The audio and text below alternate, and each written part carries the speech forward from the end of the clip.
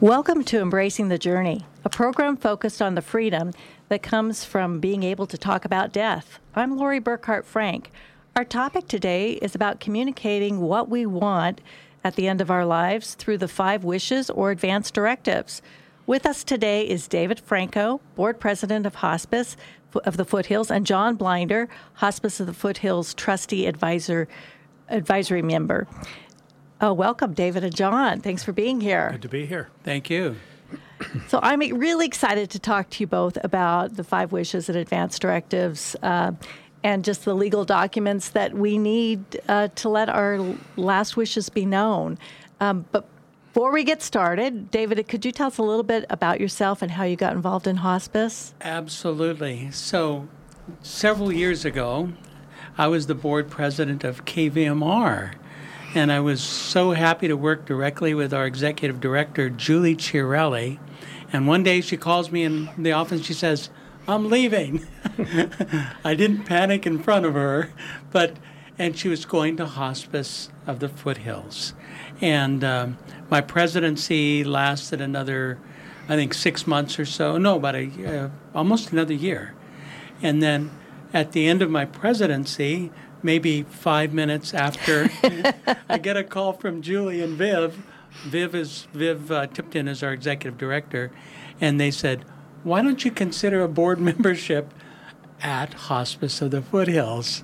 So I said yes. I jumped in with both feet, and about a year and a half after that, I became board president.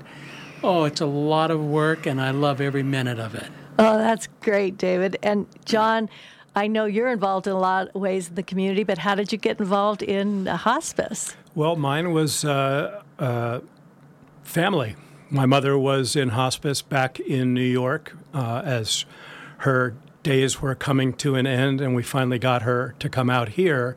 But in the process, I had learned a fair amount about hospice in New York and started to learn a bunch about hospice in California, and wound up being really interested in what was going on here. In addition, I'm a commercial real estate broker by day, and I did help hospice at a critical moment in time several years ago when the outflow of monies was not as good as the inflow of cash, and I was able to help find them a tenant for a portion of their building, which was a big piece of what helped turn around the financials. And I just got engaged with all the people there and found myself wanting to volunteer. But as you alluded to, I'm involved in several arts organizations. I'm still the president of the board of the Nevada County Arts Council, and I didn't really have time for a full-blown board membership at this time. So I've been on the advisory, what they call the Board of Trustees, for some time now. Well, that is great, and I know that you probably both do many things in those roles, but one of the areas that you're both very excited to talk about, and I know once our audience hears it, they're going to be excited too, and that's these advance directives, or 5 wishes is another way of doing that. And could one of you, we have talked about that in this show. We've had a lawyer come on and talk about advance directives. We had Karen Packard, the former president of Hospice, talk about 5 wishes. She was one of the people that got the ball rolling on that many years ago. But could you just remind us what those documents are? Sure. So 5 wishes is a 5-question document. And what it is a document that allows you to begin formulating your thoughts about how you want to craft your end-of-life process. And it's as thorough as you want it to be, and it's as complete as it is, and it's something everybody should be doing. What's the difference between that and advance directives? I don't know the answer to that, because I know that there's a technical answer to what is an advance directive, and I know there's a medical side to it, a very specific medical side. So this is I guess this is an advance directive. I'm not 100, from a legal point of view, I'm not 100% sure. Mm-hmm. But it is, you are telling the world how you would wish them to direct themselves. It's accepted by doctors, hospitals, your healthcare providers. They will follow this wish. And it is a legal document. If you go on the Five Wishes website, that's a question that gets asked. Is this legal? And it is legal. Once it is completed, which is some answer to the 5 questions that are posed, and then you sign it and it be witnessed by 2 other people, that's a live document. And so the advance directives, as I understand it, and as I worked out with my lawyer, I believe, it is also a legal document, and it will let people know what we want medically and at the end. And John, I understand you have a personal stories maybe about when people had done the work ahead of time and put together advance directives, and when people in your life had not. And could you maybe share with us the benefit of thinking ahead? Sure. So I came to this because my family had, my father was a good deal older than my mother at the time, and my father was of a generation that we didn't discuss much about advance directives, what his wishes were, what was in his will. We didn't know anything, and he didn't offer anything. He was a good man, but from a different generation. He was born in 1909. And he passed away in 2006, and he was literally the healthiest person I've ever heard of in my life. We all were sure he was going to be on a Smucker's jar with on the Today Show, but he didn't make it. He had an emergency surgery that really should never have been executed, but they did it. And my brother and I did not know what his wishes were. He had a partner in his life at the time. She didn't know either. And at the moment in time at which he came out of a serious surgery and was basically unknown to the world, he didn't know what was going on. He was in a care facility. He had dementia, full-blown, didn't recognize me or my brother or anybody much. For me, I was with my father on many occasions, visiting his golf buddies, who I also knew because I played a lot of golf with him. And we would come out of these hospitals or these places where his friends were, and he'd shake his head, and sometimes just you could tell he was very upset. And he goes, "I don't ever want to be like that." And I saw my father in what I call the most expensive hospital in the world, New York Presbyterian, and he was in intensive care for 2.5 months. I guesstimated a bill of $3 million, probably. Who knows what it was. And he would have been appalled that these efforts were made to keep him alive for what? The problem that we had, he did not have an advance directive that we had privy to. My brother had a different point of view on what should happen. His girlfriend at the time, I guess you can have girlfriends when you're 95 or 96 and she's 83. Yep. Yeah. So for the period of time, I knew what I knew about my father's desires. He did not want that. He would have preferred to be let go, but they weren't prepared to do that. So all of a sudden, we have 3 people who are empowered with making a decision, and we could not agree. And so we went on, and I watched him suffer. And he didn't suffer because he didn't know what was going on, but nothing was happening, and there was nothing good that could come out of it. And so he passed away, shortly after he was released from the hospital, not knowing anybody. And my brother and I were kind of at each other's throats. And I didn't know that he had an unresolved issue around something years and years ago with him and my father. I had no clue. But he couldn't let my father go. He goes, "I can't kill Dad." And I go, "God, you don't understand. You're letting him go. You're not killing him." So clearly that is a story that where having an advance directive would have really helped. But that was the problem with not having it, is that your dad suffered longer, and that also this family angst. To me, the biggest impact was on the family. I don't think he really knew what was happening to him. He had tubes coming out of every part. So what happened was our mother, who was still alive and living in a different world, as she began to age. They were 17 years apart. And as her time came, my brother and I knew what we had to do. We had to ask her, what did she want? And as a result of our stepping up and asking for information, as simple a question as that, she brought us to her attorneys and made us, attorneys in fact. And we had all the keys to the kingdom, and we were able to work with her bank accounts and her real estate property and all of the things that were important as one moves towards the end of life. She was living in New York at the time. It's so funny because she never wanted to come out here. We invited her countless numbers of times. Why don't you come out, Mom? We have a nice place. We were pitching Eschaton at the time. And she goes, no. And then the last weekend of her in New York, my girlfriend, Debbie Plass, and my brother and I met in New York, and we sat down on the couch, and I said, Mom, you're coming back to California with us tonight. And she turned to my brother and goes, what took you so long? Oh, my. Oh, my God. Okay. So the moral of the story is my mother had a very organized end of life. She got the care she desired. Eschaton did a lovely job for her, as did the people in New York. Learned that hospice in New York is very different from hospice in California, the way they operate, but that's not for this particular program. And what we found was that as time was ending for my mother, my brother and I knew exactly what to do and what she wanted. There were no arguments, there were no issues, and it was very plain and straightforward. And so my message to the world, frankly, is it's more important for you as a parent to do this for your children.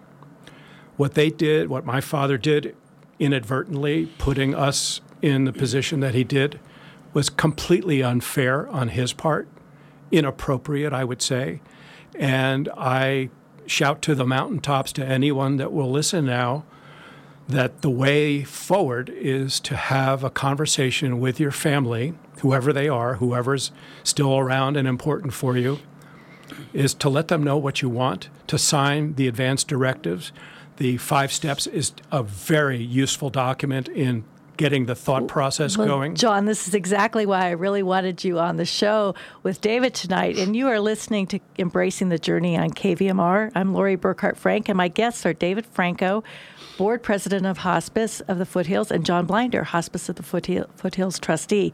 So, David, you decided to do something different, and you had an idea to help some friends get started on filling out these 5 wishes forms. So what did you do? Yeah. Well, John's story is poignant. It's exactly where most people are.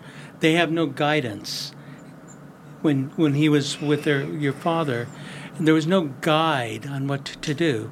So 5 wishes allows you to begin crafting this end-of-life directive because it starts the conversation. So what I started to do, I had already been in hospice. I had a copy of the 5 wishes, and I mentioned it to a friend. And I said, gosh, why don't we do this together? And by the end of, in about a week or 2 later, when we decided to get together, there were 18 of us sitting around a big table, dining room table, 18 points of view answering the same question. For instance, the first question is, name the person that you would like to make decisions for you at this difficult time. So a very dear friend of mine, she said, I don't want it to be my husband. And she said, because he gets too emotional.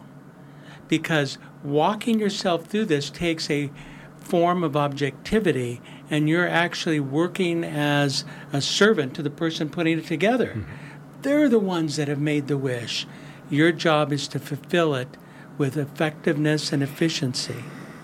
And that's the kind of thing you don't want to surprise your husband with at the end, because it could be taken in a negative point of view, but when you understand it's done with love to make it easier on a loved one, I think that's a value. And there are a couple that will talk about everything, but she just didn't want him engineering what her wishes had been. Yeah. And she's right in that, because then it gave him his ability to grieve and so on. Hospice of the Foothills, our mission statement is to provide compassionate care for patients, family, and the community. You don't stop at the one patient who's in hospice dying, but it affects their family and the community. Everybody's involved in this, so get everybody involved. Well, so did everybody that night at that table finish their 5 wishes? Well, as I looked around the table, I could see some people with pencils and they're writing, crossing things out, making notes and things like that. And some were just sitting there philosophically turning the pages. And so we're meeting again in about 3 weeks, round 2, to see who got it done, who has it signed, who has it witnessed, and who's given it to their healthcare providers. So that is just amazing that you had 18 people. Did you have to twist arms? I mean, are you... I thought there was going to be like 4 of us that they're going to be there, and then everybody started showing up. It's something critical to everybody. And for some people, it's hard to do by themselves. They don't, because each one calls for a questioning, an investigation. And when you're with friends, you can ask those questions. What about this? What about that? You don't know. And if you're by yourself, you don't have enough of a venue to do it. Do it with friends. That's what I say. I think that's a great idea. And I think the second question is the kind of medical treatment I want or I don't want. And I'd love to hear from both of you, some of your thoughts on that. And maybe, John, we could start with you, either about your dad or something else. But obviously there was a lot of medical treatment at the end with your dad. Well, there was, yeah. And like I said earlier, I guarantee anyone that he would have not been happy to see what was going on with him. And, I frequently call this the time of our lives. This is when many of us are, dealing with the deaths of our parents. But our time is coming next, and we need to be prepared for this. And, for me, the medical treatment, I'm still trying to work that out. I've had some orthopedic issues throughout my life, and there's some real serious questions that I have to answer, and I don't have all the questions and I don't have all the answers, but I'm still working on that, and I'm not going to stop until I figure it out. And at your party, David, Yeah. Was this a question that really hit people in terms of what they want medically at the end? Absolutely. It was very critical. Now, hospice also has 2 liaison people. One is a social worker, one is a nurse that can help. How do you evaluate these various questions? If you're not in the medical field, which I'm not, and some people are, they may not know how to evaluate some of the things. Get more information. And when you work together, you can do that together. Mm-hmm. Yeah.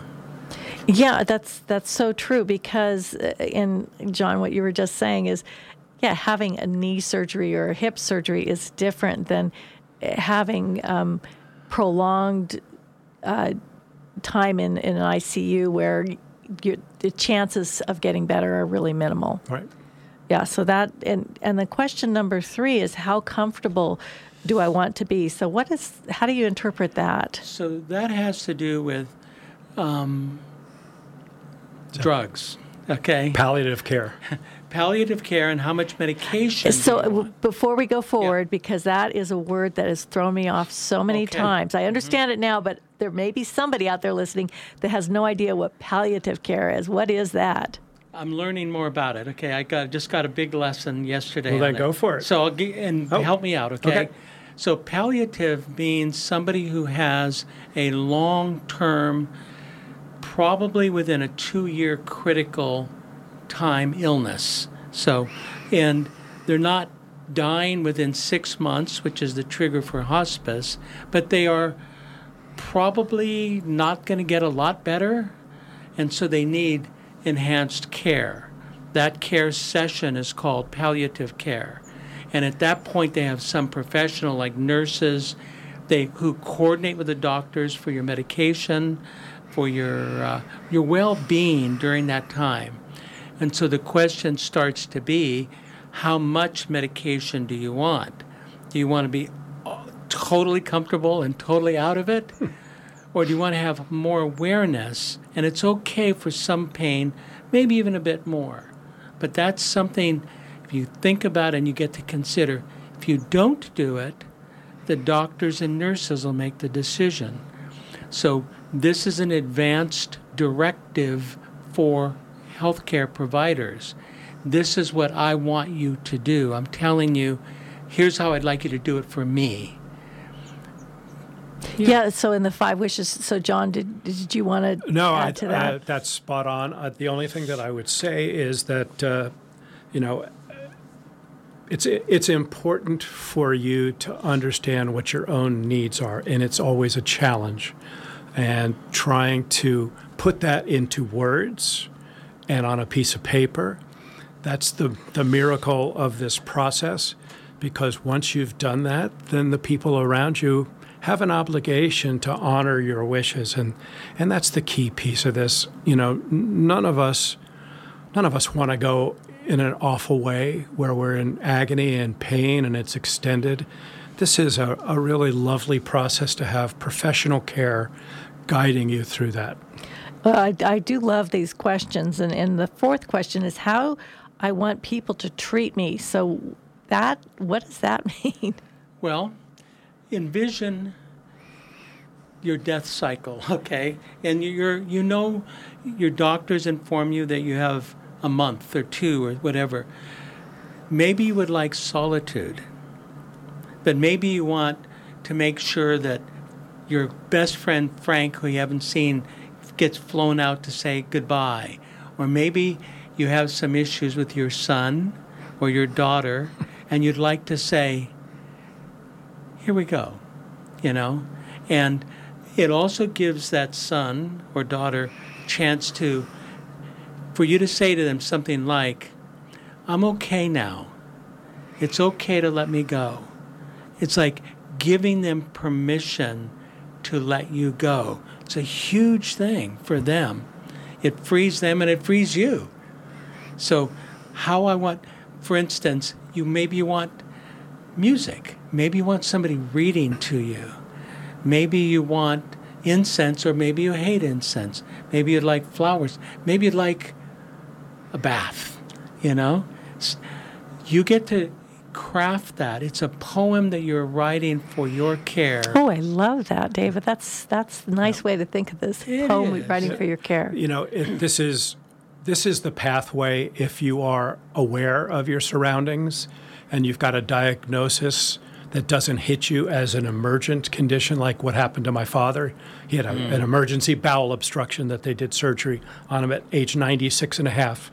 Nobody called me to ask me if I thought that was a good idea. But for someone like him, who came out of surgery with no cognizant, reality, if we didn't have the documents, which we did not, this doesn't solve that part of it. And so we need to have... What John is telling us is so critical right now, because every county, death is handled by counties, and every county has a solution. If you don't have one, they've got one. All right? So let's be proactive with ourselves, for our friends, and for our families, by doing something like creating 5 wishes as your advance directive, going through the thing. Do it as well as you can, either by yourself or, better yet, call in all those friends that love to get together anyway. Well, I do like the idea of having friends, and I think these are rather interesting conversations you could get into with people. I know recently my father passed away, and he very clearly said that he wanted a big party after a Catholic Mass to celebrate his passing. And I'd actually even interviewed him on this show because he was facing a terminal diagnosis. And my sister and brother and mother, who are more introverts, thought that it was better to just kind of after the Mass to retreat. Pray and retreat. Yeah. And I thought, that's not what Dad wanted, but I let it go, and we listened to the recording again, and Dad got what he wanted, and everybody was happy. But it was so nice to know it was Dad's words of what he It wanted. was his words. And it gives us a chance to think outside the box. Like I'm the trustee on a will for somebody. She wants to be cremated. It's right there. Very simple, right? And I want my ashes spread where wolves live. Oh, so now this Sounds like gets me. pretty creative. Oh, Where do wolves live? I don't wow. know. That Right? So you get to, finally, it's your will and last testament. wow. I'm going to recommend Yellowstone, by the way. Yeah, you're right. Right? Wow. I have a dream for our community, if I can take Yes. a couple quick Yes, moments. John. And I've said this on the air on a couple of other occasions. But there's a town in Wisconsin, La Crosse, Wisconsin, that has gotten pretty famous in this world. They put together a program where their goal was to get 100% of their community members filling out their advance directives and whatever other ancillary documents go along with it. And they're at 96%. And I have a dream because this is such a vital organization, this Nevada County Hospice organization, Hospice of the Foothills. And my goal at some point, I will be a part of an organization that helps lead this community into that place.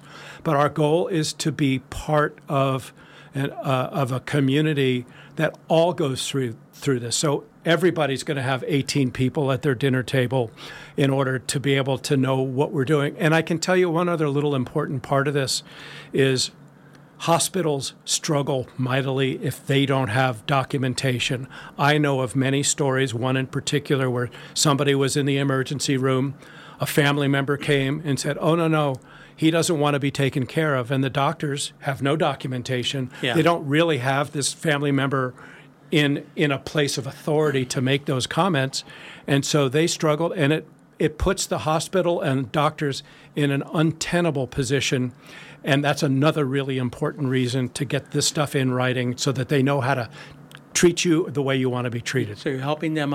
John, I'm raising my hand to volunteer for your group. There you go. That's going to do this, and we're going to get 96.5%. I love it. Well, we just want to make sure that we say the last question is, sorry. is what I want my loved ones to know. And is there anything you want to add to that in the last minute or so here? Well, I think it's just these last things. And something I've said to my daughter she's 35 now, and every year on her birthday, I always say, "This has been the best year so far." And that's what I want her to know, and I want my friends to know how much I've loved them. And I think they want to know, they want to tell me that too. You know? It's a good thing. Well, so where do people get the 5 wishes if they're inspired and they want to be one of the 96 or 98% here of Nevada County doing this? Well, Hospice of the Foothills is located at 11270 Rough and Ready Highway. And we have at our front desk a stack of 5 wishes. So you can go there at any time and get a copy for yourself and your friends. And we'd be very happy to provide that. If you'd like to call, it's 530-272-5739. And there's plenty of people there to help you. And you can help yourself do something that's very important. Well, that is just such great information, and I know that I'm sure that there are people who are listening right now that are inspired to check out that 5 wishes. And I know we could talk about this longer. In the last, I guess, 5 seconds each, do you have any last words of wisdom? So my thoughts are, this is more for your children than it is for yourself, as much as all of these questions are geared towards getting what you want, but do this for your children. Thanks, John and David. And for me, just really simply, join in the conversation for yourself with your family and your friends. Well, thank you so much. You've been listening to Embracing the Journey. I'm Lori Burkhart Frank, and we've been talking about the 5 wishes and advance directive with guests David Franco, Board President of Hospice of the Foothills, and John Blinder, Hospice of the Foothills trustee.